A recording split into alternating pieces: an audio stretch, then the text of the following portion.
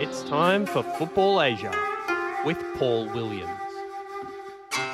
Yes, we wrap up the show with our regular look at football in the giant continent to the north, all in the company of Paul Williams from the Asian Game. Evening, Paolo.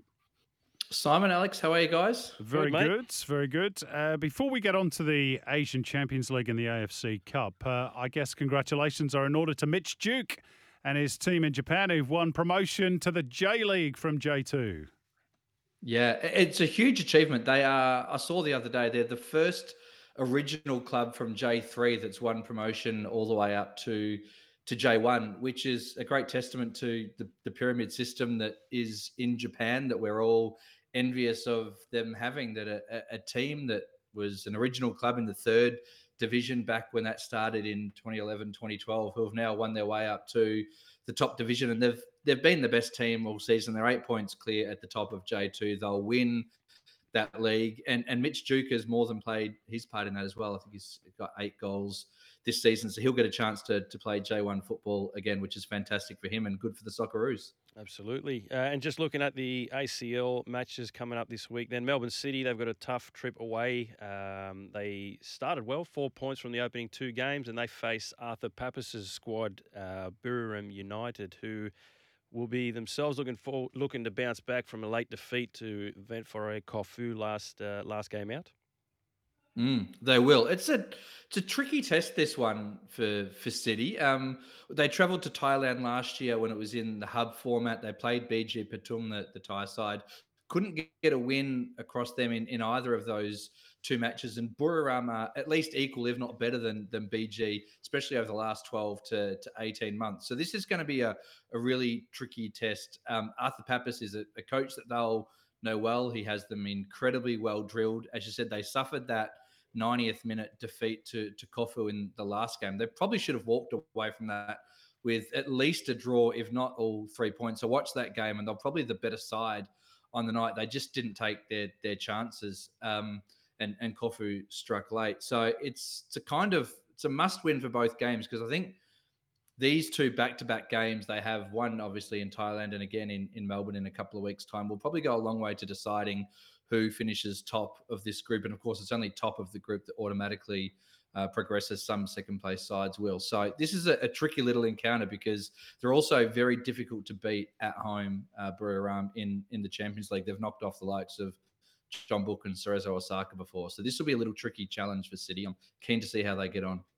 Now, Paolo, in the Western Zone, some of the games have been played already this week. Not a good night for Des Buckingham, another familiar face to A-League fans, whose Mumbai City team were routed by Al Hilal, for whom Alexander Mitrovic scored a hat-trick. And I guess my question is, we're all awaiting the great rise of Indian football given the investment. Does this suggest that they're still some way off, or is this just a case of them running up against one of the continent's heavyweights?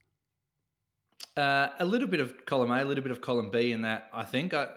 They are still a long way off what we would consider to be the elite standard of Asia and Asian football, and that was on full display last night against Al Hilal, who are just one of the best teams in Asia. They've done that to teams even more accomplished than Mumbai City. Look what they did to Al Dahail in the semi-finals last season. So it's just that, and when you look at the investment they've got as well, a lot of the focus and attention has been on a name like Neymar, and understandably so, and tragic that he did his ACL, because I know Mumbai in particular were super excited to draw Al Hilal and have someone like Neymar come and play in India. That's not going to be the case. But I think what we're seeing throughout this season and the way it's progressing is that Alexander Mitrovic is the key signing for Al Hilal this season, and probably why they worked so hard to prize him away from Fulham, who didn't want to let him go. He scored 11 goals in 11 games for them so far this season, a hat-trick again last night, and he's in imperious form. He scored, I think, for Serbia as well in recent matches. So he is in remarkable form, and they're going to be hard to beat again for the title, Al Hilal. When you look at the form they're producing, they're undefeated in the Saudi League. They're flying in the Champions League. The only down point this season has been that injury to Neymar, but it looks like they're going to skip on without a beat. There is another big game tomorrow, Urawa Red Diamonds and Pohang in a big match that could decide the group. But in looking at the AFC Cup, what sort of a test awaits MacArthur? As I understand, the game won't be played at the newly rebuilt stadium that they were expecting to play. Is that correct? That is correct. Yeah, they have rebuilt the RSN Stadium, as they call it, beautifully compact, sort of 5,000 or 6,000 seat capacity stadium that has been rebuilt to AFC specs, but for some reason it's just not ready to play this game. So they're going to play it at the 50,000 capacity Olympic Stadium, which is a little bit of a shame because there probably won't be that many fans there. So it'll be an interesting test. I mean, I think the test in these cases that we're going to see in the AFC Cup is the test of how these teams travel, because on paper it's a pretty straightforward situation for MacArthur. But when you throw in the intangibles of travel, fatigue, the conditions in Cambodia, Southeast Asia, perhaps the pitch is bumpy, the humidity and the heat that you can get, that makes it all for a little bit more of a challenging experience. We saw Central Coast come up against that when they played Terengganu in Malaysia a few weeks ago. On paper, again, that looked like an easy result, but the travel is the tricky factor in these competitions. It should be on paper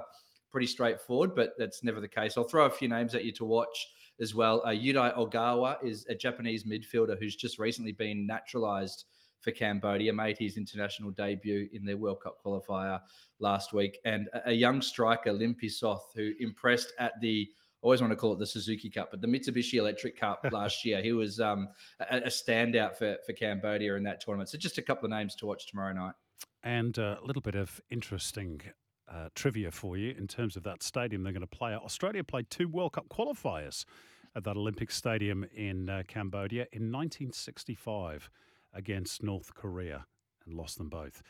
Big game for the Central Coast Mariners, Paul, as they host Bali United, current group leaders, but having a bit of a mixed campaign in the Indonesian Liga 1 or Liga 1.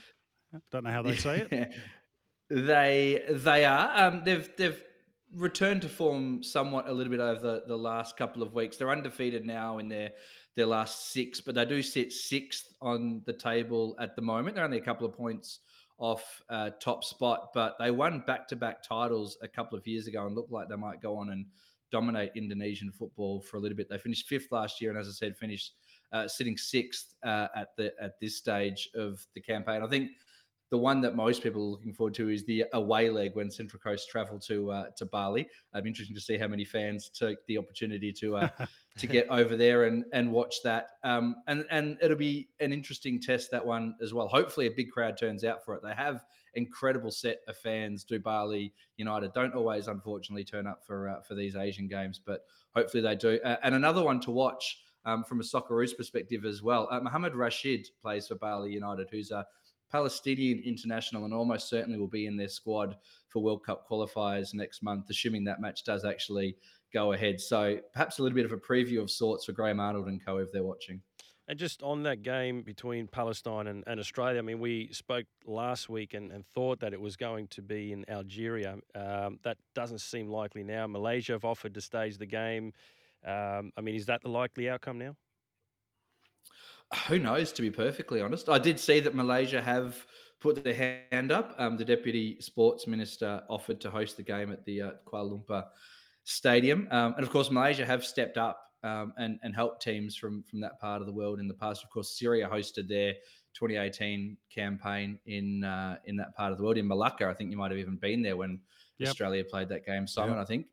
So there is precedent for that to happen. I'd still be surprised if it's not staged somewhere in the Middle East, just because it's going to be more convenient for Palestine and it is their home game. But I mean, who knows even at this stage if that match is going to go ahead even. At least probably half of the Palestinian squad is domestic based, and it's going to be incredibly difficult and challenging for those players to focus on anything outside of what's happening in that region at the moment. So hopefully the match does go ahead. As for where it's going to be played, hopefully we'll find out in the next couple of days.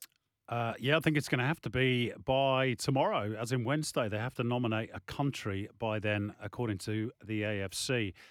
Final question, talking of the AFC, they're reporting 150,000 tickets have already been sold for the Asian Cup in Qatar. Now, I must admit, when I read that, I thought, that's interesting, because Asian Cup matches, well, certainly in 2011, the last time we were there for that competition, and most of the stadiums, apart from when the host nation were playing, were pretty empty. What do you make of that? Yeah, it caught my attention too, and it sounds like a big number.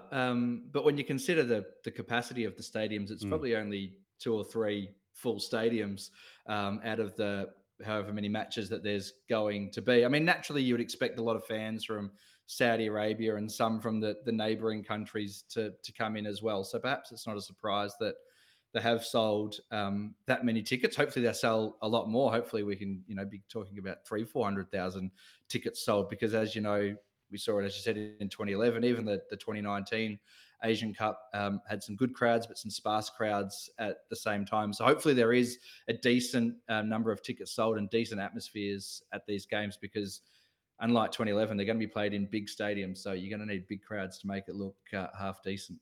Absolutely. Paolo, we'll leave it there. Thanks, mate. We'll speak to you next week. Thanks, mate. Cheers, guys.